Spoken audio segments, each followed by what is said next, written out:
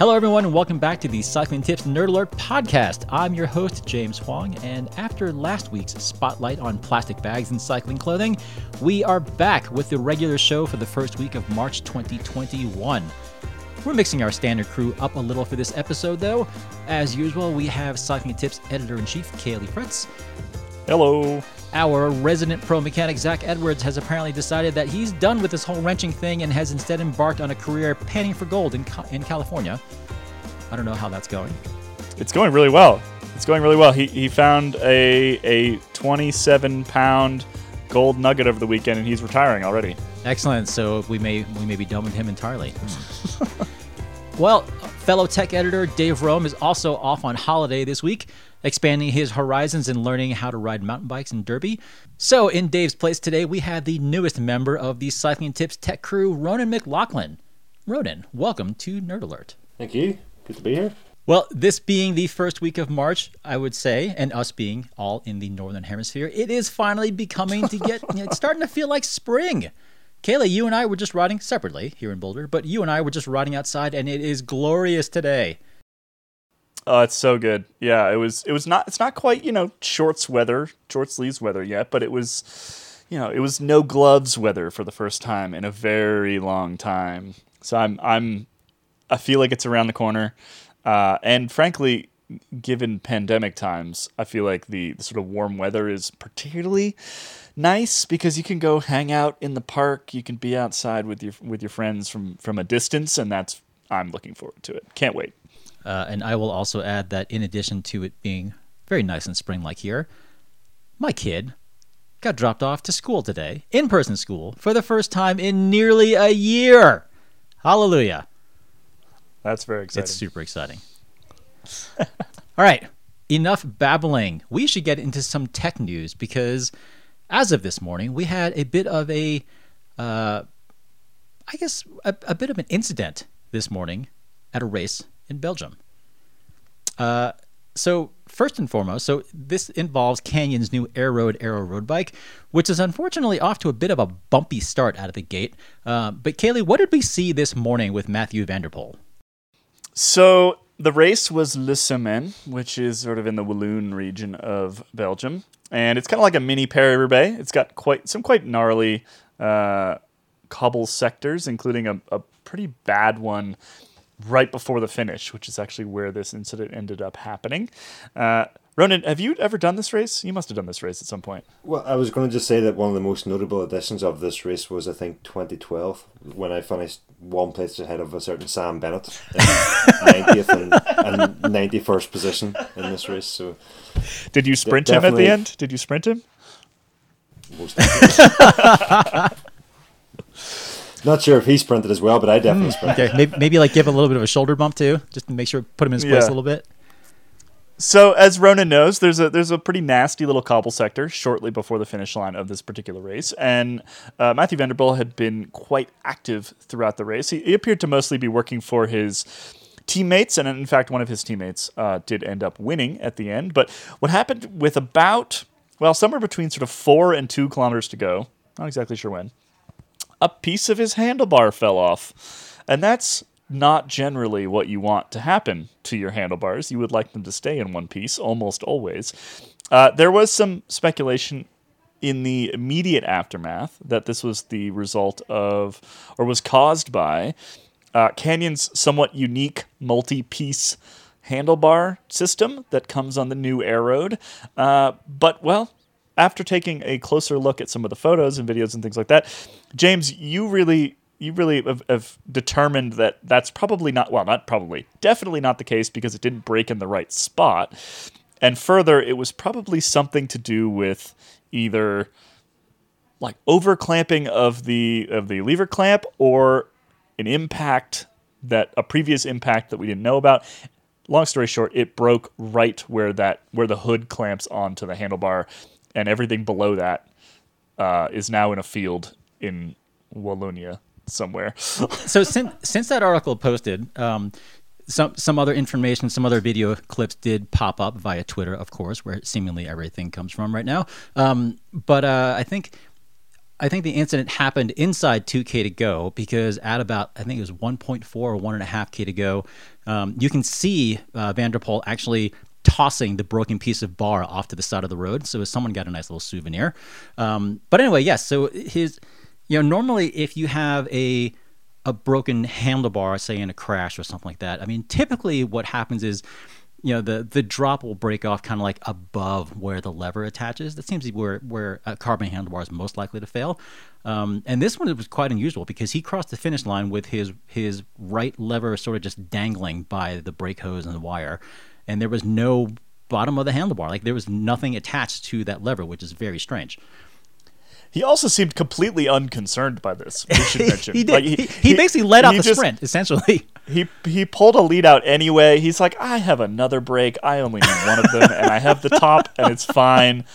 Like, what are the chances my bar broke once? What are the chances the other part falls off? Yes, low. Yes. I think it's So he was like completely unconcerned. There's a photo of him crossing the line behind the peloton because his teammate won. Like, hand in the air. Yeah, I won the race. Not hand in the air because he has no handlebar. Hand in the air because he's just right. stoked. It was his other hand in the air.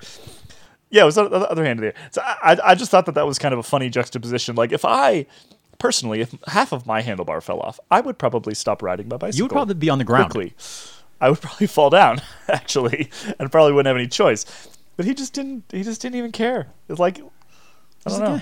He just, yeah. Either that or he's used to it. Ouch. We hope not. Anyway, so I think not. So yes, this handlebar does have this kind of novel setup where you can adjust the width. It's a 3-piece setup. You have like sort of like the center like hammerhead section, and then you have this extension off the top of the drops where they sort of like slide in, and then the 2 bolts on either side come in from the bottom and secure everything together. So initially there was some speculation like, oh my God, his arrowed handlebar fell apart. That people have been wanting to have this design fail since it was introduced, because a whole bunch of people are like, oh, this is dumb, it's going to fall apart, whatever. So yes, his handlebar did break, but it didn't break there. Now, when I was looking at some more photos in detail, we don't know exactly what caused this, keep in mind. But you can see a pretty good indentation in the front of the bar where the lever was clamped at some point. And, it's not uncommon for team mechanics at cobbled races to kind of over tighten everything with the thought being that they just don't want anything to come loose. And if anyone listening has actually ridden real cobbles in that area, they're pretty brutal. It's basically like taking a jackhammer to the front of your bike. Yeah, these aren't quite Carrefour de l'Arbre, but they're much nastier than, for example, Tour of Flanders cobbles, which are pretty smooth, comparatively smooth. Yeah.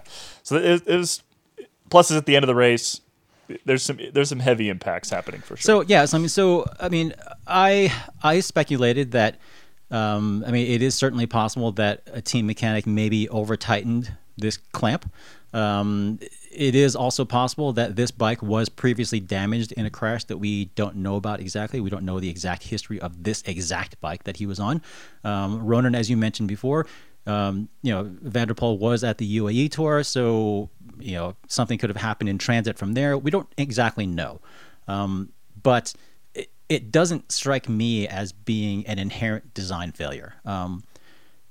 The one area where it maybe could be design related, a lot of carbon handlebars typically, while they are one piece, they're often molded as 3 pieces, where the drops are kind of overlapped. And a lot of times intentionally that overlap is placed where the levers are clamped. So you have a little bit more material. So the bar kind of just has more reinforcement there.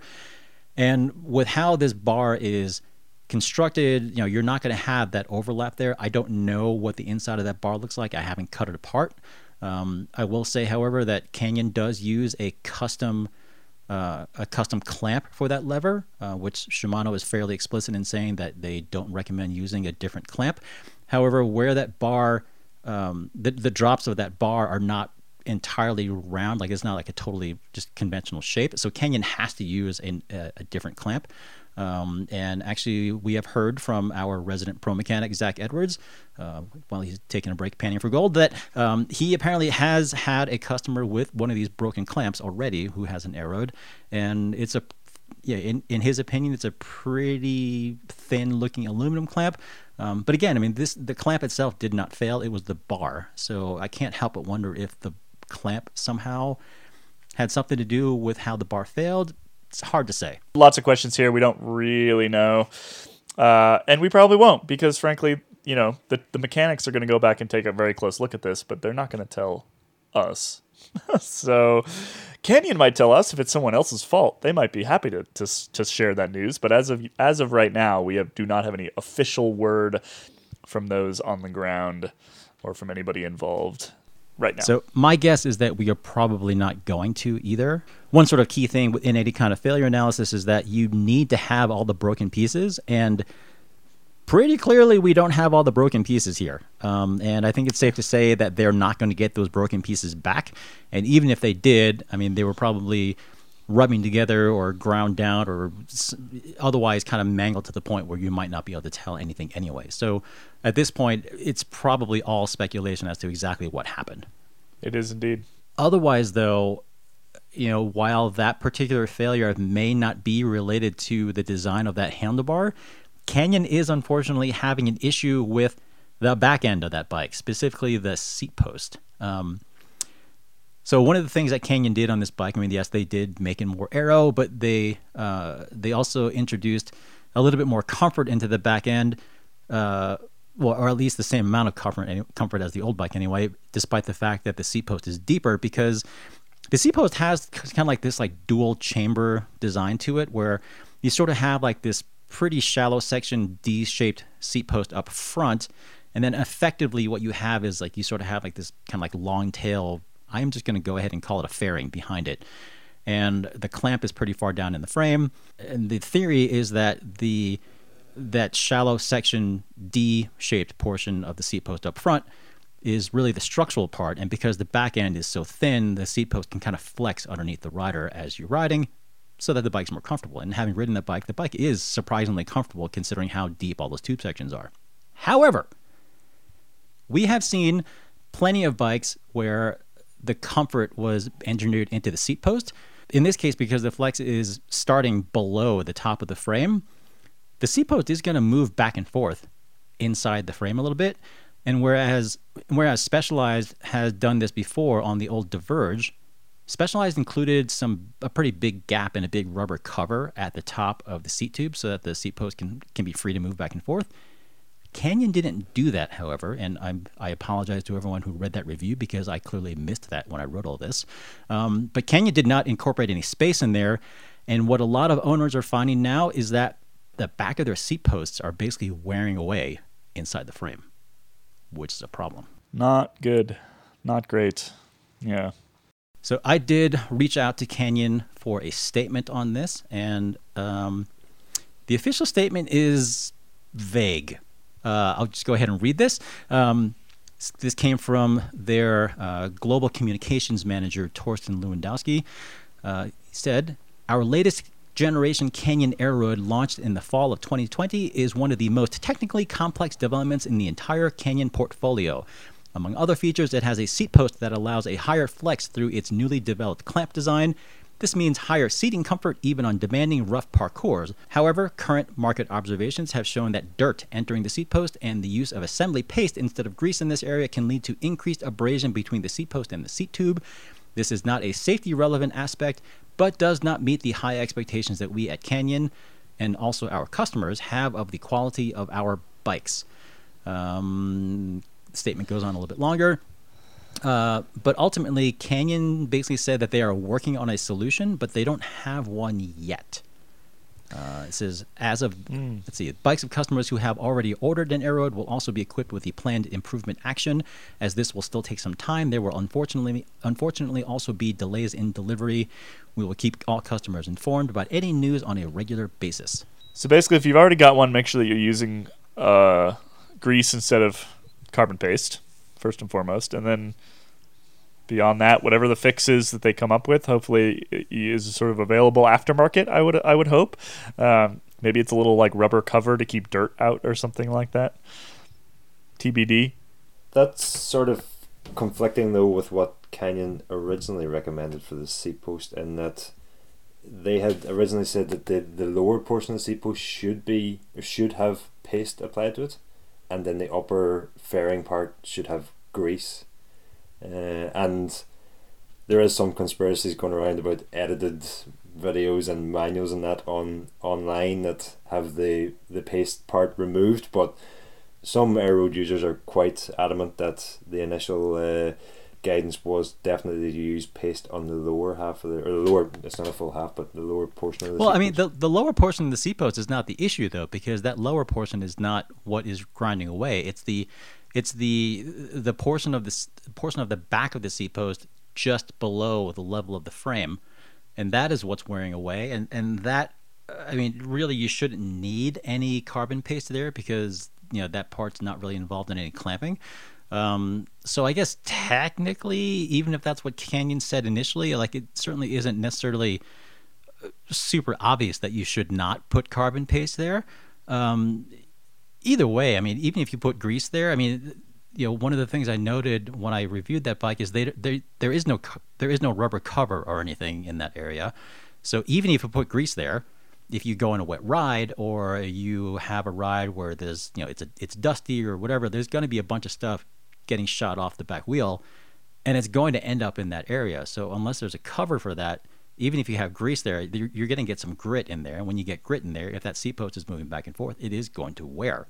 But it's not a safety issue, right? I mean, like fundamentally, I mean, I would assume that, Canyon's going to come up with a solution here, hopefully send people new seat posts if they're having an issue with that, if it's already worn. I would imagine, because according to Canyon, I mean, essentially the back end of the seat post is not entirely, I mean, it's sort of structural, but the seat post isn't going to just like collapse underneath you if that wears through even, I think. Because again, the back half of that, or I guess the back 2/3 even of that seat post, the walls are quite thin. Like you can always kind of squish them with your fingers. And it's really the forward third of the seat post, which is providing pretty much most, if not all, of the structural support. So yeah, I mean, I guess I can kind of buy their assertion that it's not a safety issue, but I personally wouldn't necessarily feel super good about a hole being rubbed through my seat post. But I mean, I'm really interested to see what Canyon does here for a fix, because personally I feel like they're going to have to adopt some sort of system similar to what Specialized used to do on the, I think it was the Diverge and the Roubaix, where they had that little bit of gap up top and a rubber cover. I just don't really see how this is going to work long term without that, given what we're seeing in the field now. Should we leave poor Canyon alone? They've had a rough day. We are going to leave poor Canyon alone because it's kind of a bummer, because otherwise, I mean, that bike is honestly really cool. I mean, I really like that bike. You know what this reinforces for me is how hard it is to design a good bicycle. There's lots of little things here. Let's just say if I was designing bicycles, nothing would work. Would be handlebars would break all the time. Seat posts would make noise. Bottom brackets would be sideways. It would just be bad. So kudos to the bike brands out there that are able to make bicycles that function. They're surprisingly complicated machines. Yes, indeed. At the end of the day, because they are so they're so high tolerance and things like that. Spoken as a complete non-engineer here, but I am routinely impressed that we don't run into these issues more often, honestly. And believe me, when I'm testing a bunch of different bikes all over the place, that thought does go through my head a lot. Like, how well was this bike designed and engineered? And I try not to think about that too much, because otherwise I'm just not going to ride anything. Anyway, we'll make sure to keep on top of this whole thing, and we'll see what happens. So in the meantime, moving on. Because speaking of seat post flex, it seems that Specialized has some patent paperwork filed for a really weird, a really super weird flexi seat post design.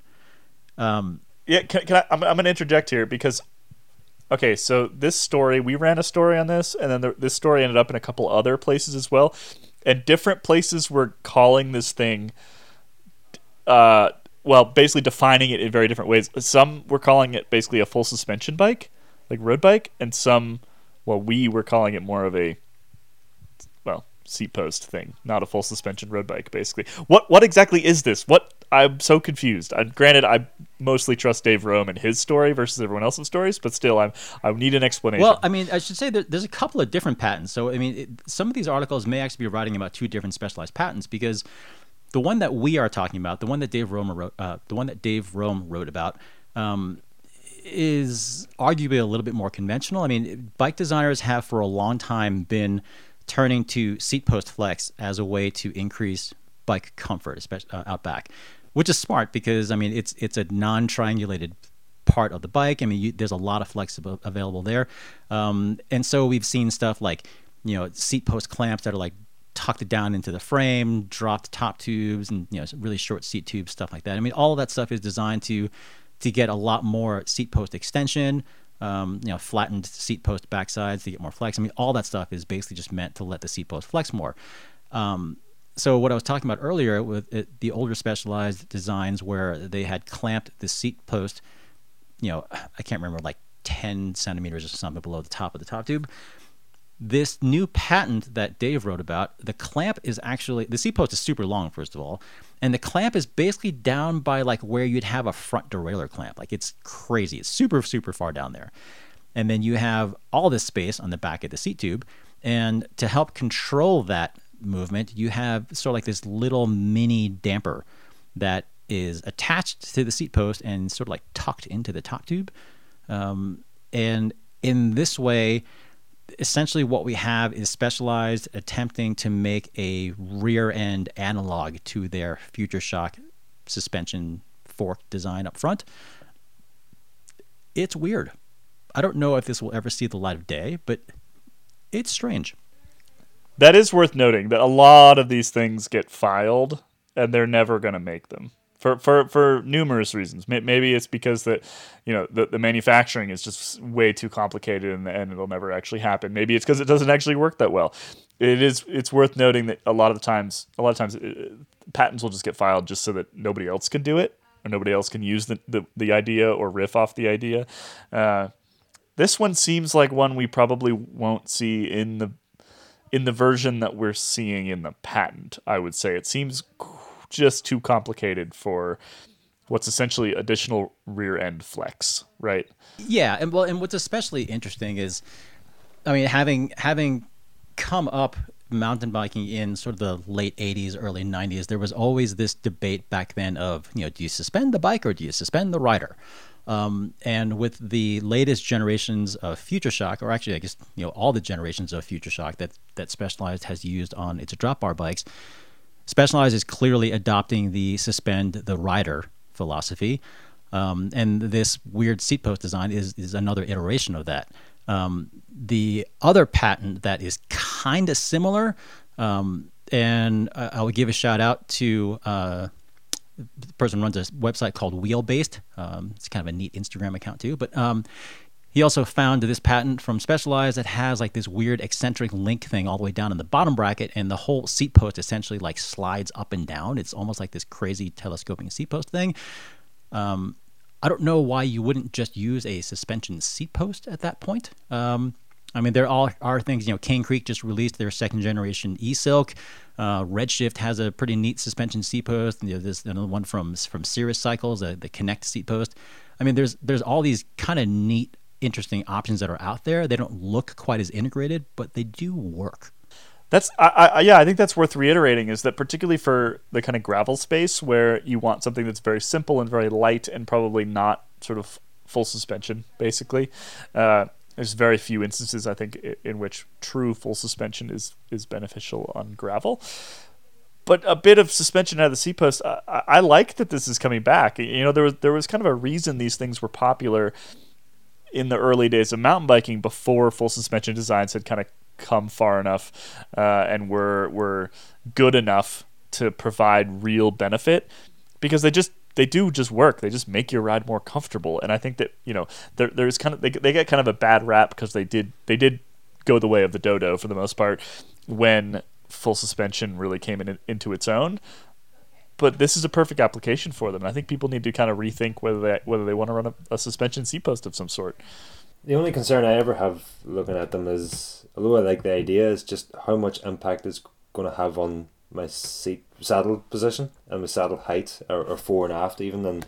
And I know some are better than others, and this specialized design certainly doesn't look like it would have a huge impact, but it's still going to have, I think 4 to 5 millimeters. And for me, I feel when I wear thicker socks it impacts my saddle height, so I'm not sure the suspension seat post would ever work for me. Coming from the perspective of the guy who knocked Contador off the Everesting title. I mean, I will say that I'm the same way on my road bike. Like I have to play with my saddle every time I switch shoes. Yeah, on the road bike for sure. On the road bike, even just a millimeter or two drives me up the wall on my road bike, and I can definitely feel it. However, on a gravel bike, you just move around more. It's kind of like a mountain bike, right? Like on a mountain bike, I'm generally much less concerned about where my saddle is because I'm moving all over on the saddle itself. I'm in and out of the saddle all the time. It's a much less static kind of position.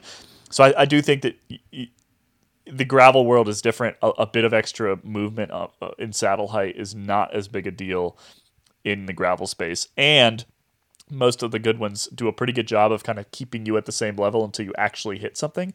So they don't tend, if they're set upright in particular, they're not going to bob too much with just regular pedal action. So I would caution that just because you're picky on the road bike doesn't mean you'd necessarily be as picky on the type of gravel ride that you might actually want a suspension seat post. Yeah, and this specialized patent that we're talking about, I mean, I think it's worth noting that, I mean, the seat post, there would be a fair bit of flex in the seat post, but a lot of the difference in point-to-point saddle height wouldn't really be that different because a lot of the flex would sort of be like down and back, sort of.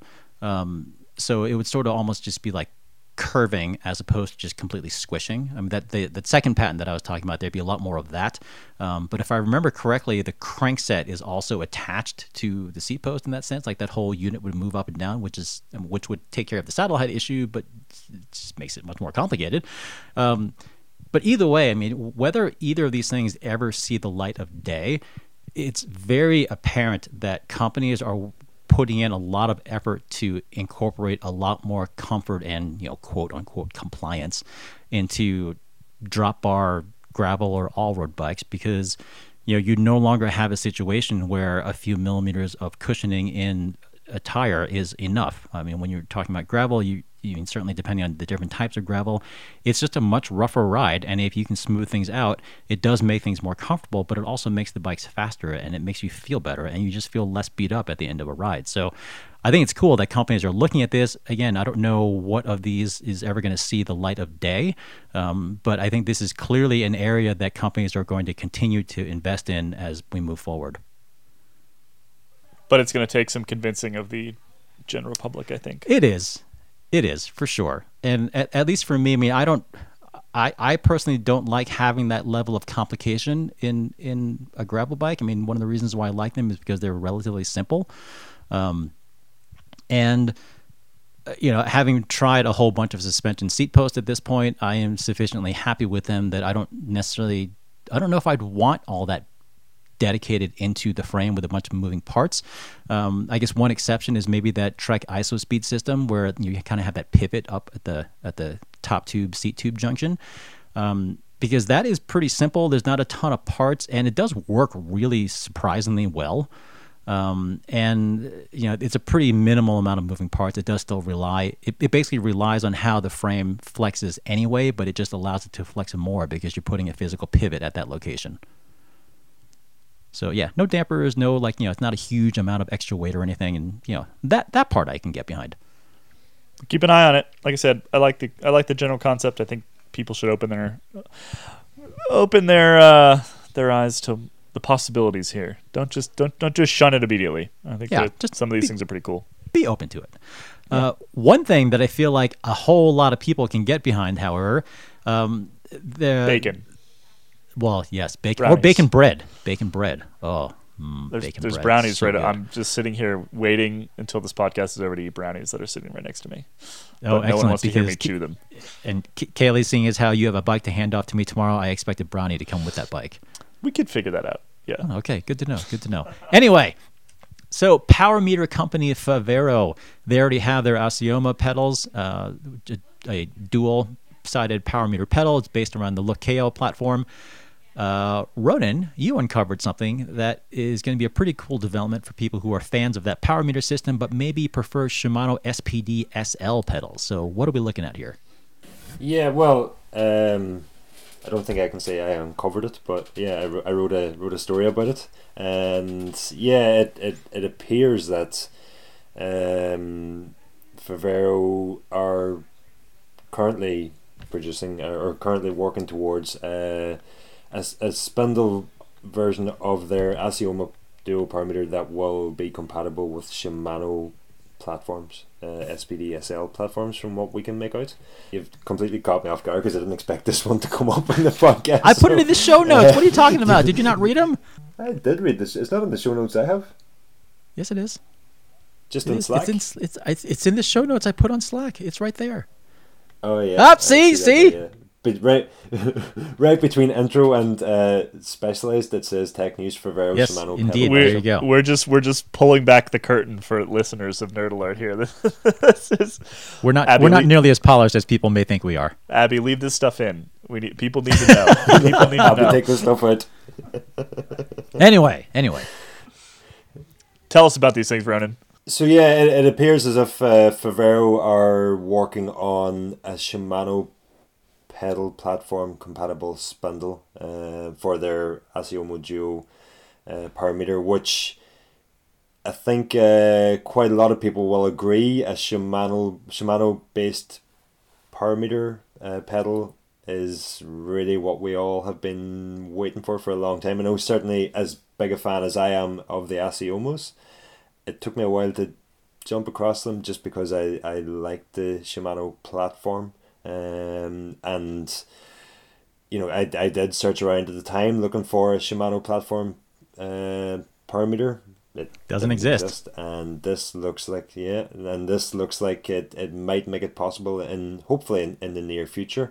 It's actually quite smart what it appears that Favero have done, in that they were unlikely to ever be able to come to a licensing agreement with Shimano to use the Shimano platform. So instead they've created the spindle and said, over to you guys, as in us, the pedal users, to find our Shimano pedal bodies and add them to their spindles. Yeah, so one thing to make very clear here, whereas Look seems more than happy to license their KO platform design to any number of different third-party manufacturers that are out there, the reason why Shimano SL pedals, the reason why Shimano SPD SL road pedals have only ever been branded Shimano is because Shimano hasn't licensed the design to anybody. They're very happy to just leave it under their own umbrella. They don't want anyone else, pushing the system at all, as good as it is. I mean, Shimano, I think it's comfortable to say, or I think it's safe to say, has quite a comfortable road pedal business going. And Favero is not going to really have any impact on that from Shimano's standpoint, because instead of offering a complete power meter pedal that is compatible with SPD SL, Favero is basically going to require you, if what we are speculating is true anyway, Favero is basically going to require you to take apart an existing Shimano SPD SL pedal, pull the stock spindle assembly out, and then drop in the Favero power meter spindle assembly. So it looks like it will not work with Dura Ace because there's not going to be enough room for that little power meter pod in there. It looks like it probably will work for Ultegra and 105, we're guessing. We don't have complete details of this yet. What is really potentially cool is if there is a module that will also drop into a Shimano mountain bike pedal, because a lot of those spindles are shared across multiple platforms. And then the idea of having a dual-sided power meter mountain bike pedal is pretty neat as well, especially for the cross-country crowd. So we don't have any confirmation of this yet. It seems like it's going to happen, though, based on the text that has been uncovered on, I think it was on the Favero website or a forum somewhere. No idea on pricing or availability or anything like that. But I would be pretty excited if this came about, because the idea of having a Shimano SBD SL dual-sided power mirror that would be really easy to transfer back and forth between bikes would be pretty cool. I would be quite disappointed, actually, because I've just sold most of my Shimano pedals since I made the move to the Faveros. But no, yeah, all joking aside, it would be cool to see. But yeah, definitely the SPDS or the SPD platform, will it be compatible with that? I think that is the big remaining question. The sort of what we've seen so far is a rendering of an SPD SL pedal, and I guess we're just going to have to wait to find out. I think they would be silly not to make it SPD compatible, because there are more and more and more people riding SBDs that care about power, and by that I mean a lot of the gravel crowd. There's a lot of mountain bikers out there who just don't care, right? There's only a small portion of mountain bikers that are sort of the cross-country, power-oriented, paying attention to watts type person. There's a lot of gravel riders now on SBDs all the time. I mean, I'm just thinking about here in Boulder, the number of people you see cruising around on SBDs on their gravel bikes and just never ride road pedals anymore, but still are interested in power. They're still doing long days. They're still training for something. I think that if they're looking at the market, I think that makes a lot of sense to have an SPD version, like particularly right now. Of course, cyclocross as well. Yeah, and cross in the US, not what it once was. Maybe it'll come back someday. Gravel is probably the bigger market at this point. Yeah, for sure. And certainly the faster growing market. But either way, yeah, I think that there are more people on SPDs almost full time now that want power than at any point in SBD's history. So I agree. I think that it makes perfect sense to pull that into the SBD world. Yep. So in any event, that is super exciting, and again, another development that we will keep our eyes on. We'll see what comes out of that. Okay, enough with the news. Regular Nerd Alert listeners will perhaps have noticed that we haven't done a "What bike should I buy" segment in a while, and in all honesty, much of that has kind of been due to the extreme bike shortages worldwide due to the COVID pandemic, and that's not because production is down, but rather because demand is really, really high. What bike should you buy? Literally any bike you can possibly get. Just go for it. So we have basically joked internally that we should just rename the segment "What bike can I get?" because that's pretty much what you're looking at right now. Nevertheless, we got a really good "What bike should I buy?" question this week, and I think it's time we bring it back, at least for today. So, listener Ryan Bayermeister, my apologies if I'm butchering your name, writes in, he's wondering if you could help in a bike decision. Basically, he's trying to choose a one bike for everything. For fast road riding, something good for long days in the saddle on gravel roads, and the occasional short, clean section on single track. He currently has a Cervelo Aspero, thinks it's a pretty nice ride, but he's wondering if he would get the same amount of speed and snappiness in something like the new S-Works Diverge, the 3T Explorer Race Max, or even the Mosaic GT1. Interesting. Who wants to go first on this one? Well, so based off of the bikes he's mentioned, I'm going to guess that the budget is on the higher end here. I think a Mosaic GT1 frame set at full retail is something in the neighborhood of $5,000 or $6,000. It's a lot. It's a lot. Which they're fantastic bikes. I have a Mosaic myself, and I absolutely adore it. I have a road bike, S&S coupled road bike. So, given that, I think that we could kind of ignore budget a little bit and just say basically the high end version of whatever bike we're talking about. I personally, if he's mentioned the Mosaic and that is within budget, I struggle to really point him in any other direction because it's such a good bike. It's going to be a special bike. It's going to be a bike that is for you. It's the whole custom tie thing. If the financials are not an issue on this front, I think you'll be super, super happy with that bike, and it will be something unique and something that likely you're the only one, unless you live here in Boulder where everyone has a Mosaic. You're probably the only person in your riding crew that has one, and there's something cool about that. And combine that with the fact that I think it's just a fantastic, super versatile, very fun bike. That would be I think that's the direction I would point him in. Yeah, and I guess I'm in the somewhat unique position among the three of us that I have spent quite a decent amount of time on all of those bikes aside from the Mosaic. I mean, that Aspero, I characterized that bike as sort of like a gravel bike for roadies. It's quite a stiff ride. It is fast. It's reasonably light. I think the frame weight's like, I don't know, right around 1,000 grams or something like that. And the handling is quite quick. And despite all that, the tire clearance is actually pretty good. I mean, you can comfortably get in like a 700 by 42 or something, I think, in there. You have that adjustable geometry up front. I mean, for a one bike solution, I find that it's a really, really cool bike. And it's a bike I actually considered buying myself with the riding that I do around here. A lot of the stuff around here, we have a ton of paved roads for sure, but we have a lot of really quite smooth dirt roads. And then certainly, plenty of single track and, a lot of really pretty smooth gravel trails as well. So Ryan, if you're looking for something that's kind of Cervelo Aspero plus, I guess, I mean, that Diverge would certainly be more off-road friendly, no question. I mean, you have that Future Shock up front, you have that super long extended seat post, which, as we said earlier, adds a lot to a super comfortable ride.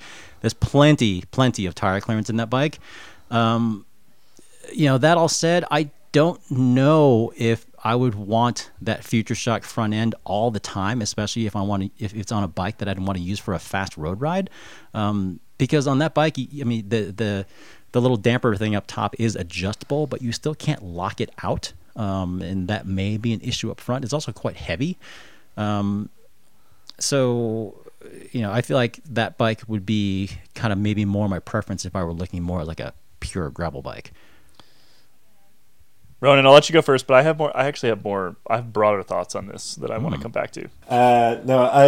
James, you're leaning towards the sort of off-road description that he's given and what he's looking for. I'm going to lean more towards the fast road section, and I'm actually going to say a Cervelo Caledonia. And bear with me here, just because, he has said fast road, good for long days on the saddle, on gravel roads, granted, but I'm going to think of the gravel roads that you guys can enjoy where you are and I can't enjoy here because we don't have them. But the Caledonia, it does take up to 34mm tires, which is wider than a cyclocross bike, so he can definitely tackle a little bit of single track. It's going to be fast, given that it's it is an out and out aero bike, but it does have that bit more of a relaxed geometry to it, so it should be fine for long days in the saddle. And personally important to me is that it does take mudguards, fenders, whatever you want to call them, which is going to be another plus for the type of riding that he's describing here. So yeah, it might not be along the lines of the bikes that he has mentioned, but it's certainly the way I would lean towards it. Yeah, it's tricky because, I mean, I feel like we have a lot more options these days as far as like a one bike drop bar solution. And one of the more interesting ones that have come about is that 3T Explorer Race Max that he mentioned. I rode that bike quite a bit. It's been a little while now, but it's a review I still have to write up. But that bike is super intriguing because its build is sort of like a pretty full on aero drop bar bike, but with a lot of tire clearance. You can fit like a 650B by 2.1 in there.